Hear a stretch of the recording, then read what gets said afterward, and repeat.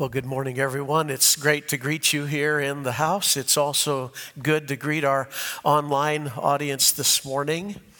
This is a special honor and privilege for me to preach this message with my son-in-law, Matthew McBirth. Very, very special.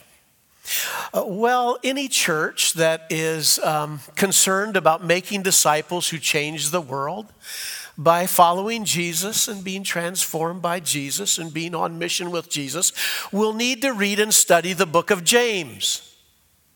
I mean, this little epistle written by the half-brother of our Lord is so very practical. I mean, it is down in the weeds. It is, rough and tough. It kind of calls us out, but so very practical for Christian living. It's not only a practical book, it is a shocking book. Now that's a quote from a former member at College Heights Christian Church, the name Paul Marins. I remember years ago we were meeting still then in the chapel, and we were beginning a study through the book of James as a church. And Brother Paul got up to give the communion meditation. And his opening line was, the book of James is a shocking book. And I thought, well, it's practical and everything, but shocking? Why shocking? Well, actually, it is pretty shocking because James calls out those early believers with some names. He actually calls them fools. Now, that's not non-Christians, that's Christians. Fools. Jesus said we're not supposed to do that, so I guess James missed that meeting that day. I don't know, but fools. He calls us sinners. Normally, we're distinguished as saints. He calls us adulterers. He calls us double-minded. Wow. That's why we've titled this series Reorient. Because when you read this book, you kind of have to reorient your lives. And today, Matthew and I guarantee you, in Christian love, are going to do the same thing to you, okay? And it's important, and here's why. Because our theme today is reorienting from prejudice to love. From prejudice to love. And we'll need the Lord's help with that. So the way we'd like to begin is just sort of have you take a look. We're not social distancing because we're family. Okay. And I'd just like you to look at us for a minute. And could you just kind of agree? One of these is not like the other. Okay. Like there's a little difference here, right, Matthew? I mean, for example, I'm pretty tall, right? And I'm pretty vertically challenged, okay? I have quite a bit of hair, maybe too much. And I could only wish to have that kind of hair. I'm pretty young, in my opinion. I mean, I'm not even the age of 30 yet. And I'm none of your business. In my opinion, I think my wife's opinion, I have pretty beautiful brown skin. And I have freckles. That's what I have. Maybe they're age spots. I don't know. But anyway, it's just sad. My ancestors came here from Africa and from Europe. And my ancestors came from England on my mom's side and from Scotland and Ireland on my dad's side. And the way I was taught U.S. history had to do with the Pilgrims and Plymouth Rock and religious freedom. Well, my U.S. history, the journey through it, started with abduction, deportation, slavery, and struggling through oppression. And when I get stopped on the road, it's usually for speeding or, grading papers. It's not a good thing to do. Don't make a habit of it, but it's happened. And I've been stopped sometimes, and sometimes, admittedly, I was going way over the speed limit. But there's been other times where I had to question, why am I being stopped right now? Now, we'd like to make a disclaimer right here, okay? Both Matthew and I thank God for first responders and those from our church that are in law enforcement.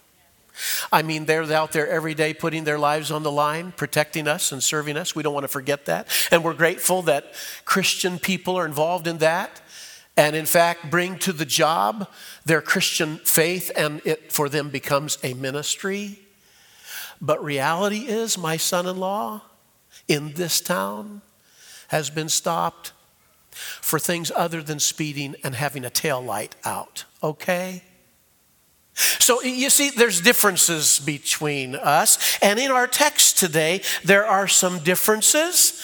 And Matthew's going to help us with the first part of it. Hope you got your Bibles turned to James chapter 2.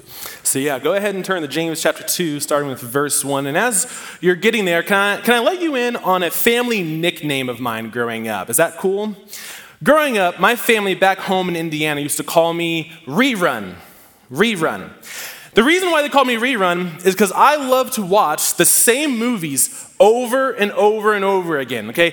Now, I would literally watch a movie, finish it, and then start it again that very next hour. And this is before DVDs, okay? This wasn't like I could just press a button and then, bam, I'm at the very beginning. No, this was VHS, okay? So this is me walking up, holding the rewind button, which now would probably feel like an eternity. Back there, I didn't care, right? I just held on to it, got to the very beginning, sat back down, and then watched the movie again, right? We just watched Hamilton this past Friday, and on Saturday, I was telling my wife, we gotta watch it again, like right now, let's go, this is so amazing, right? I love movies, and here's the cool thing about movies, and you're probably gonna think it's not that cool, Matthew, get a life, right? Here's the thing, movies all have titles, right? Okay, not that cool, but here's the cool thing about titles. They say, in a short and concise way, what the movie is about to be illustrating, right? What is this movie about? So, for example, have you seen The Lion, the Witch, and the Wardrobe? Okay, the movie is about, get this, a lion, a witch, and a wardrobe, right? If it didn't have a lion, a witch, and a wardrobe, you'd be like, what is happening? Why are we, why is it called this, right? How about this example? This movie called Friday. Friday is a movie about two black friends who grow up in a predominantly black neighborhood, and it's the shenanigans that can take place on a Friday. I love the movie. My wife doesn't. It's okay. But if the movie was set on a Saturday or a Wednesday, we'd be like, why in the world is it called Friday, right? It's called it because that's what it's about, right? How about this last one? Star Wars, The Empire Strikes Back. I just recently gotten into Star Wars. Like, you're probably like, wow, where have you been at the last, 50 years? But great stuff. The movie, get this, is about battles taking place in galaxies. And in this one, Darth Vader and the Emperor strike back against the rebels. It's called that because that is what it is about, right? Well, in our text today, James chapter 2, very first verse, we have something similar, almost a title, if you will. It's almost the moral of the story, the big thing that James wants us to take away from this illustration he's about to give. So if you have your Bibles, just read this first verse. James says this, "My brothers and sisters, show no partiality as you hold the faith in our Lord Jesus Christ, the Lord of glory." There it is. That's the title. Let me read it again just in case you missed it. "My brothers and sisters, show no partiality as you hold the faith in our Lord Jesus Christ, the Lord of glory." Another way of saying this is if Jesus is the one that holds your fate, you are not allowed to discriminate.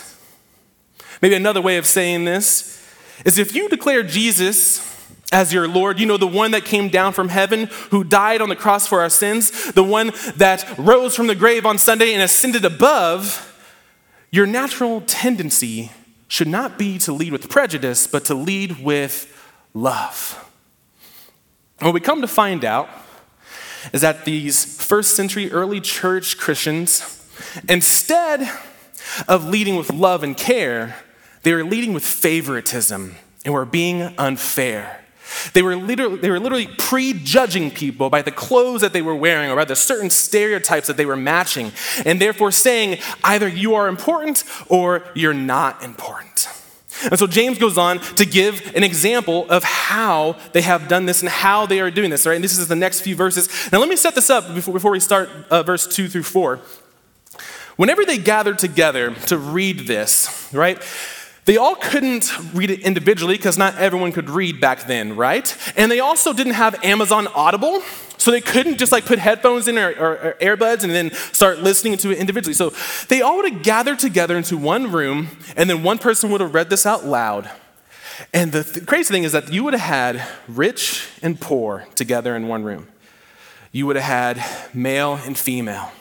young and old, a variety of different occupations and demographics represented in this one room as they read this aloud. And this is what James says, continuing in verse 2 through 4. It says this: "For if a man wearing a gold ring and fine clothing comes into your assembly, and a poor man in shabby clothing also comes in, and if you pay attention to the one who wears the fine clothing and say, 'You sit here in a good place,' while you say to the poor man, 'You stand over there,' or 'Sit down at my feet,' have you not then made distinctions among yourselves and become judges with evil thoughts?"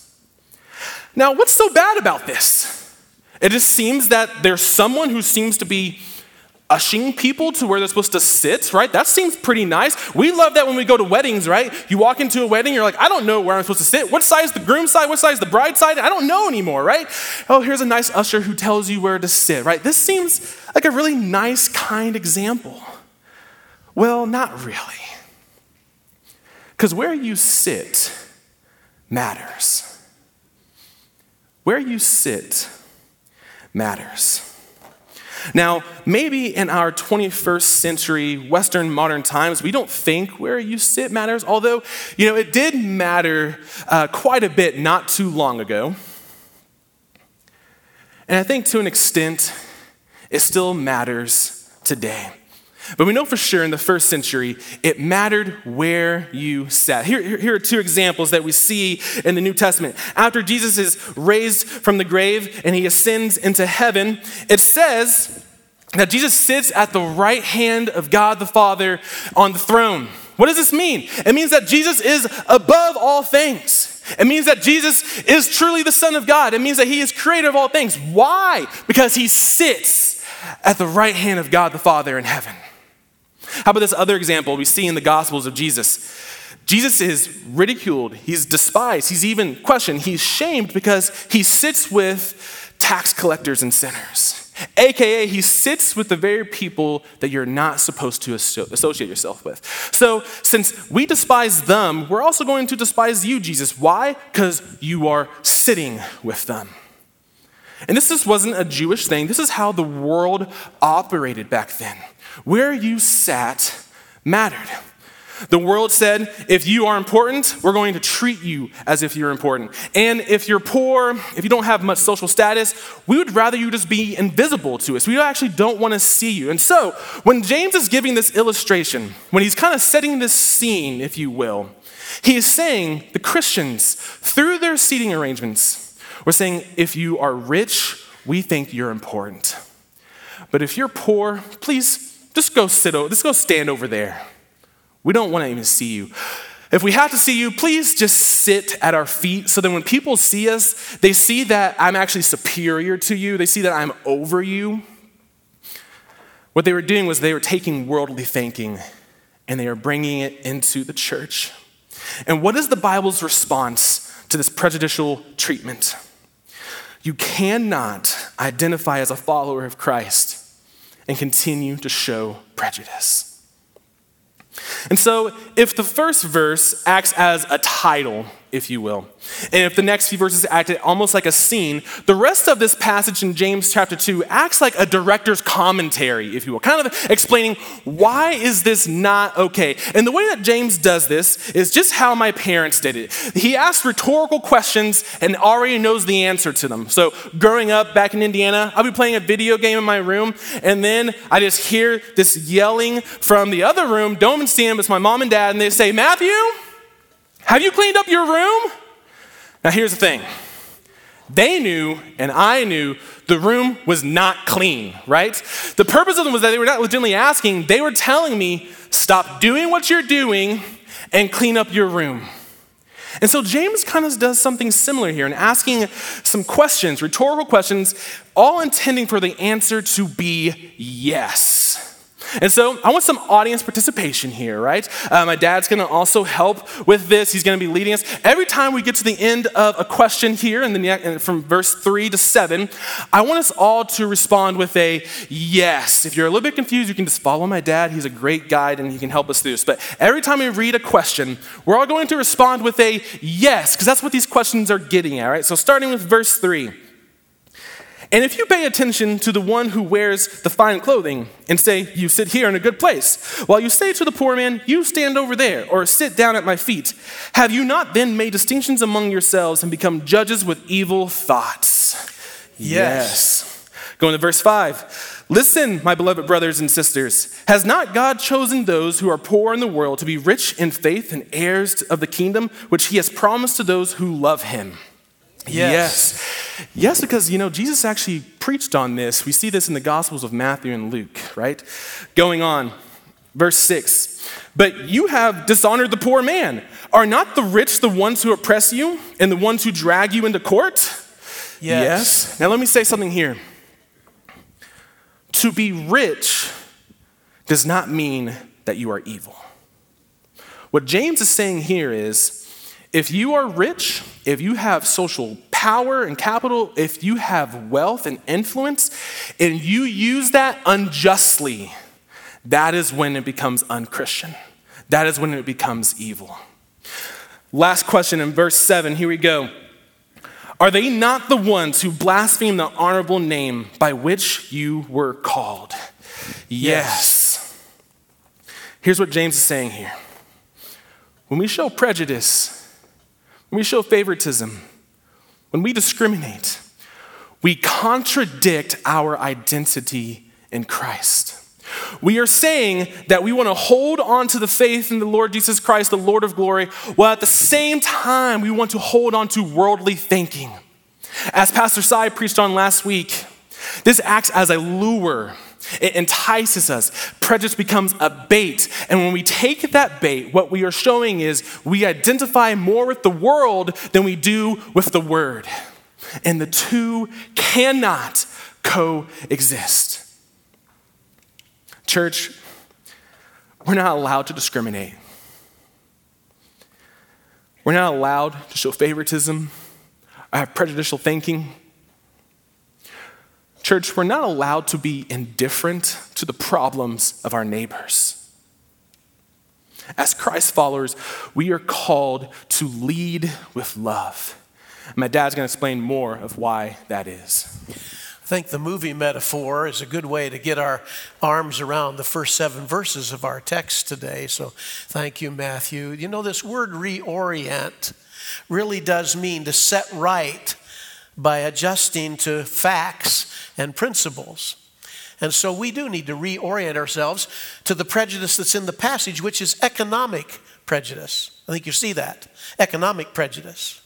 However, running kind of under the radar through the whole epistle of James is this tension between rich and poor, which is why Matthew kind of teased that out a little bit.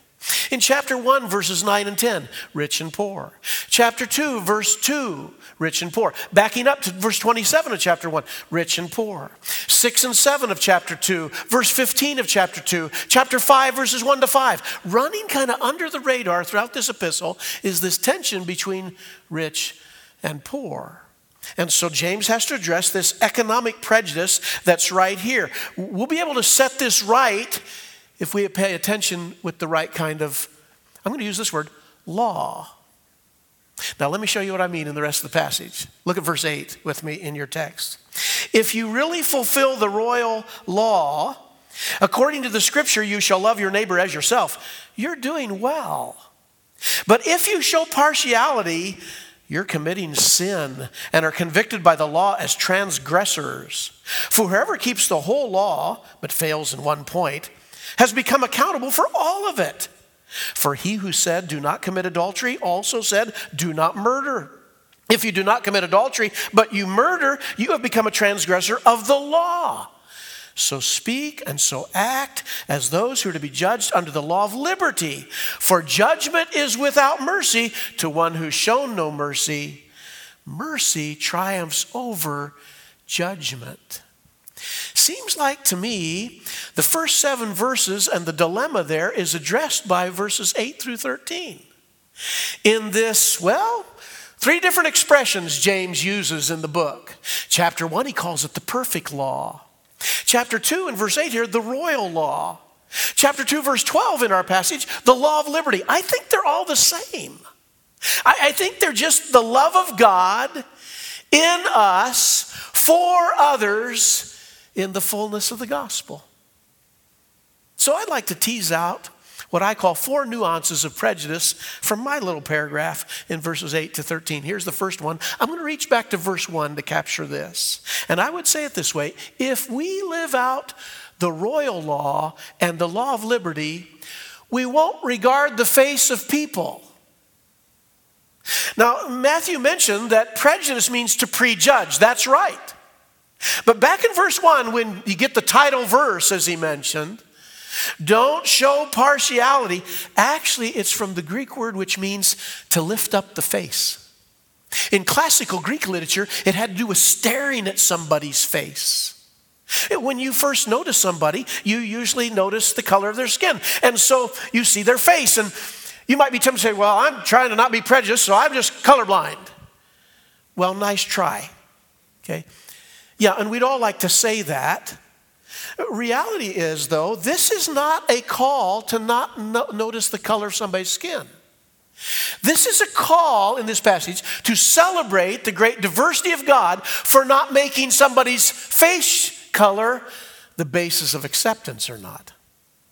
That's what's going on in this particular passage. In fact, this gospel is rooted in the Old Testament, the good news from Leviticus. You kidding me? The code of holiness?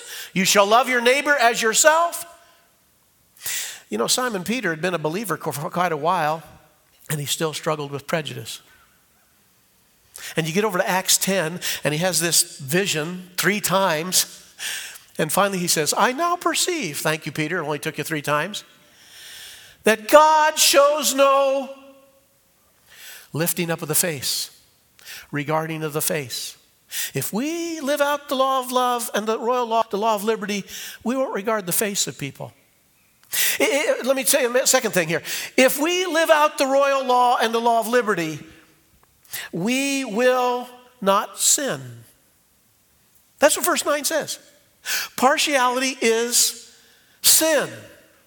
Now, I don't know if you reckon it with that. It may not rate up there with the 10 famous words of Moses or Deuteronomy 6 or Leviticus 19, love God and love your neighbor, but it actually is sin. So I don't know about you, but anything I can do in a given day that causes me to sin less is a good thing.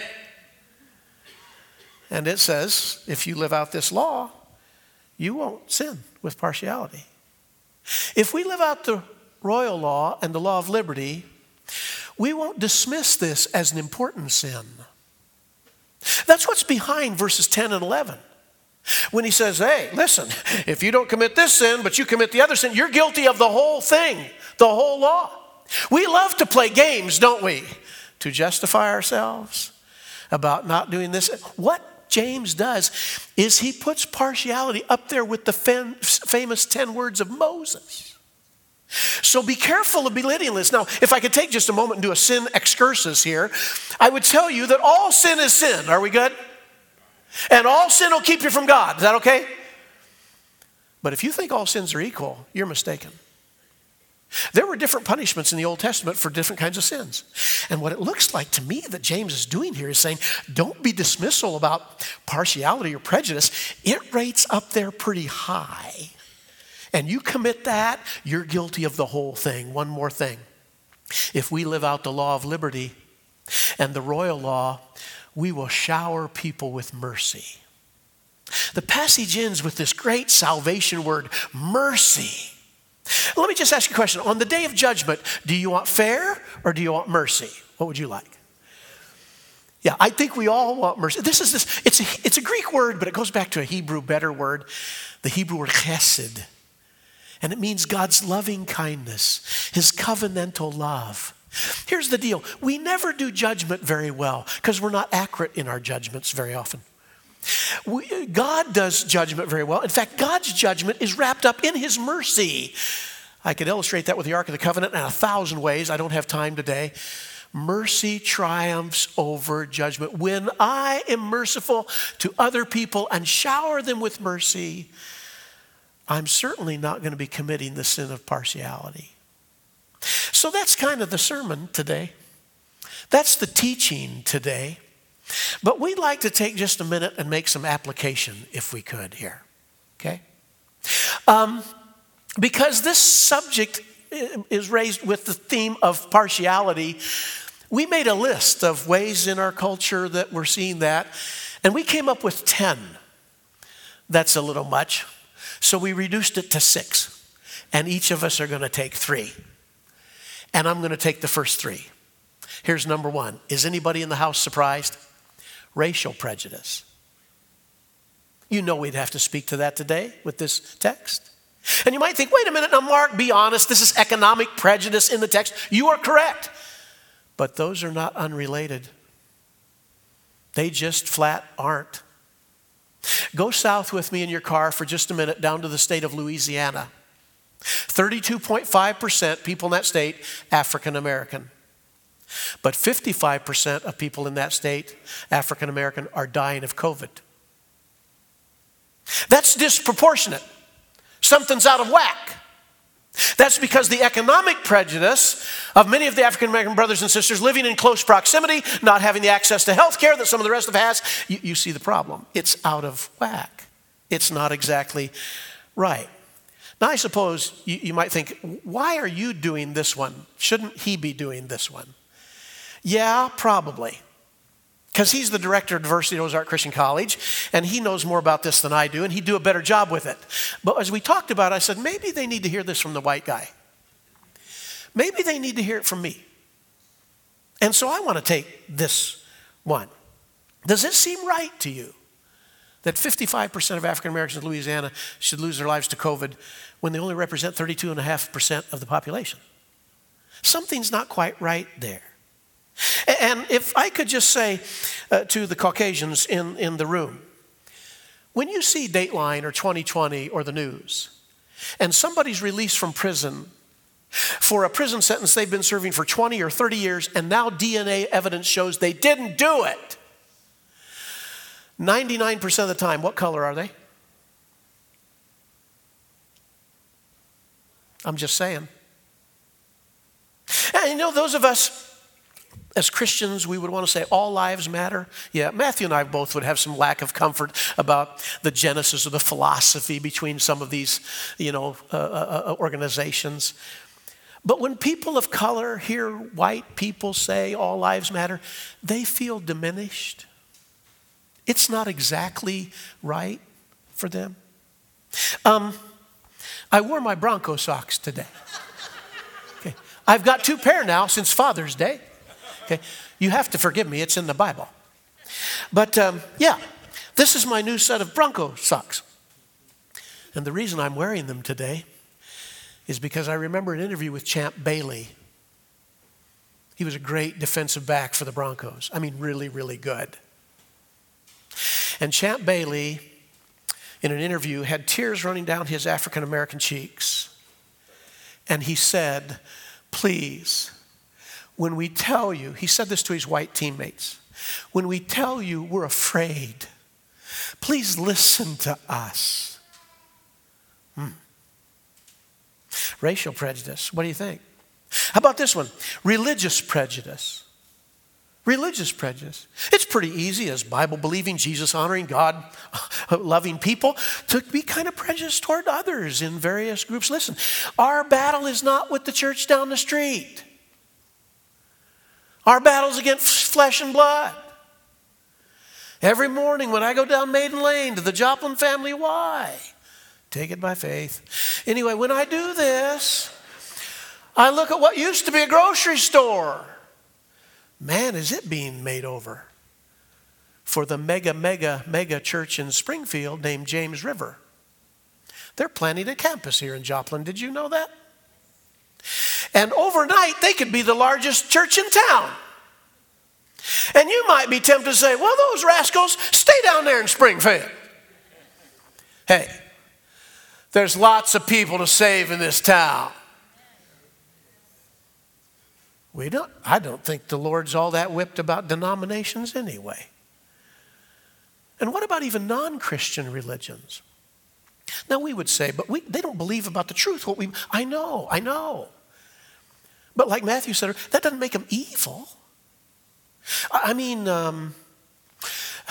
wish you could come to Turkey and meet Tansu, our guide.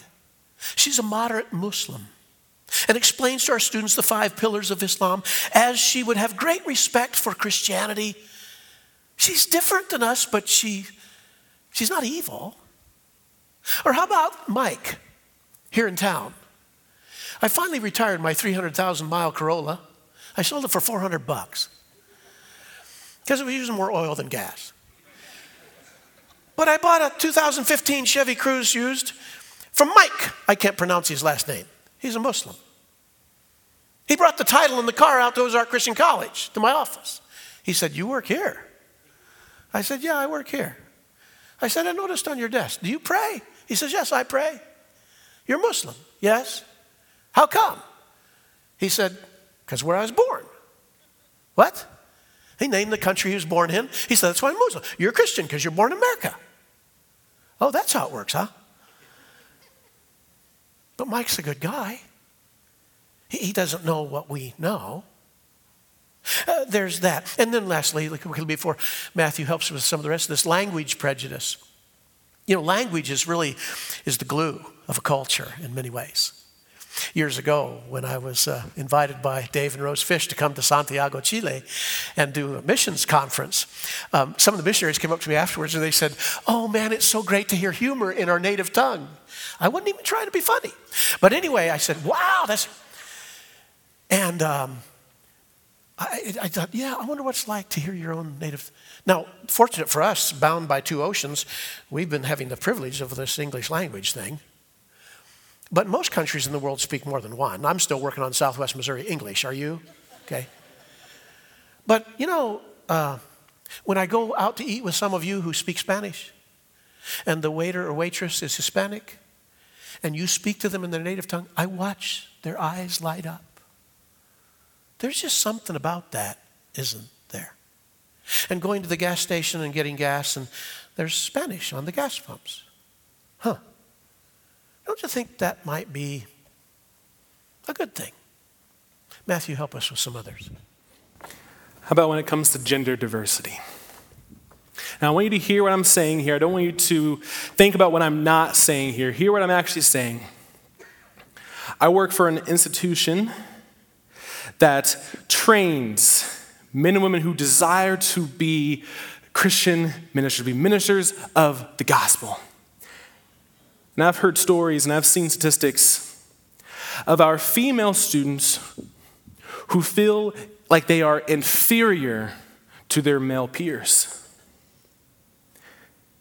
Is it okay that students preparing to be workers in the church feel like they're second-class ministers?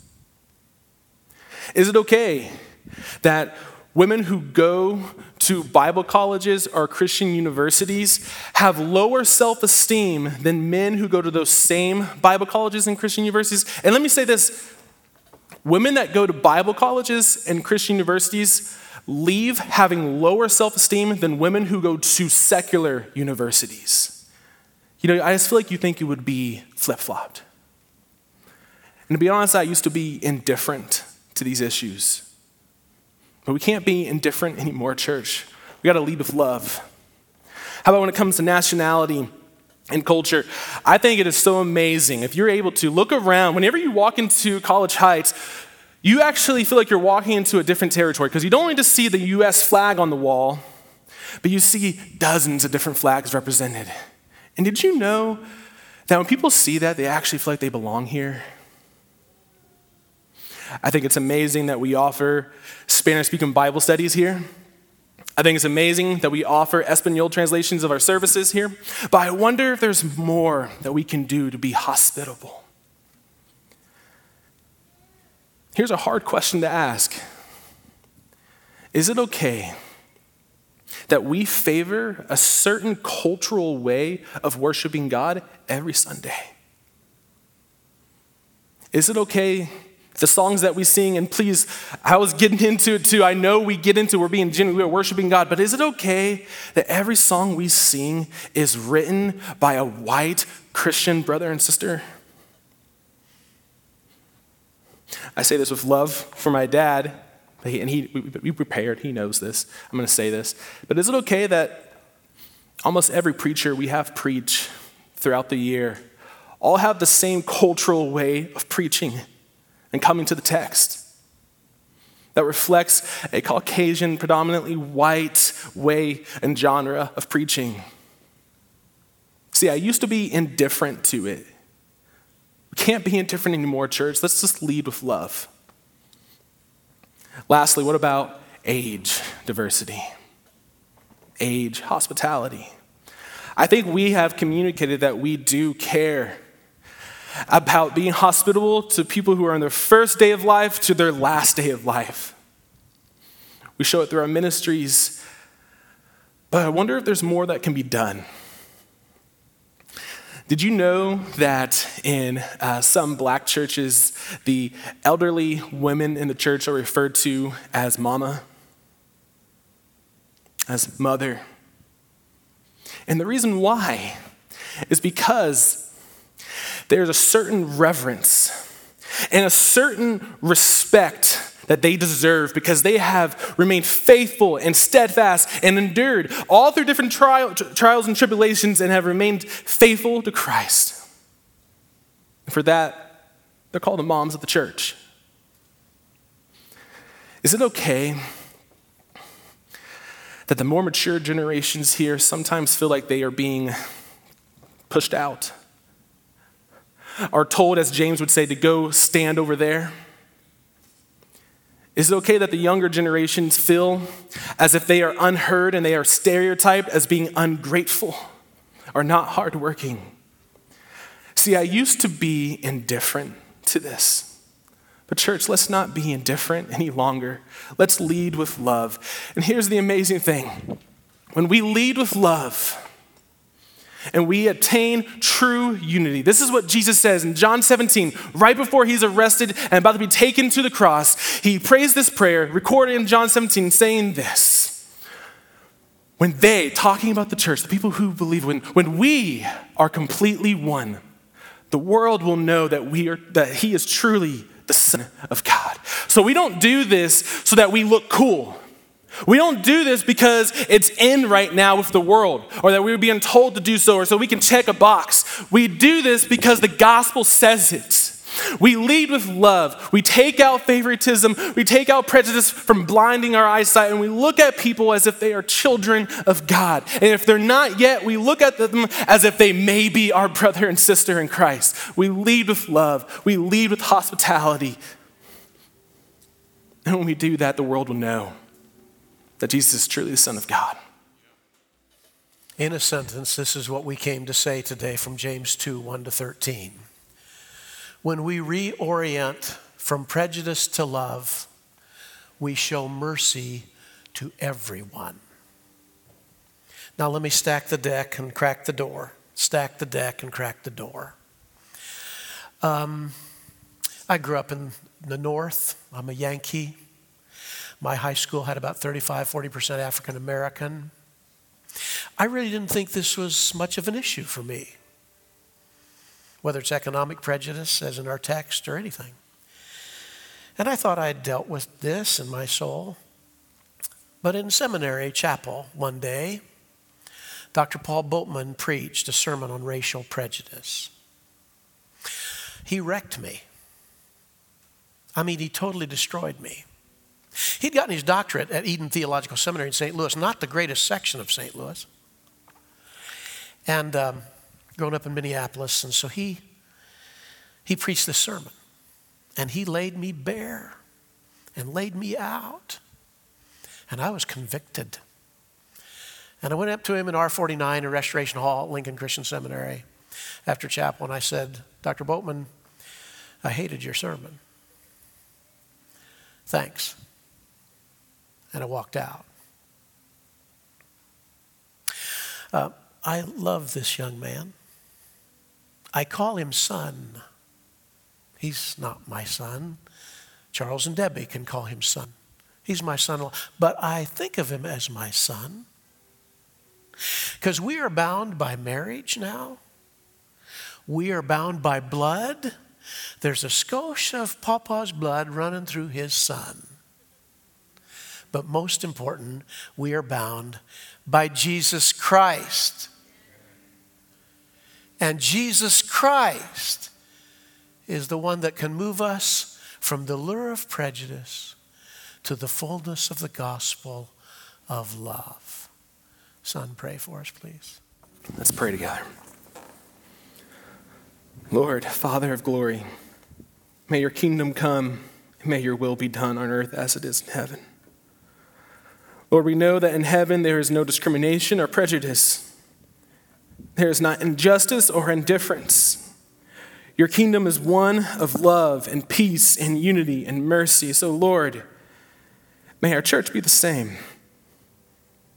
May we as a people called by your name, Christ, so do and so act accordingly. This is only possible through Jesus, by the power of the Spirit, for the glory of the Father. May it be so. Amen.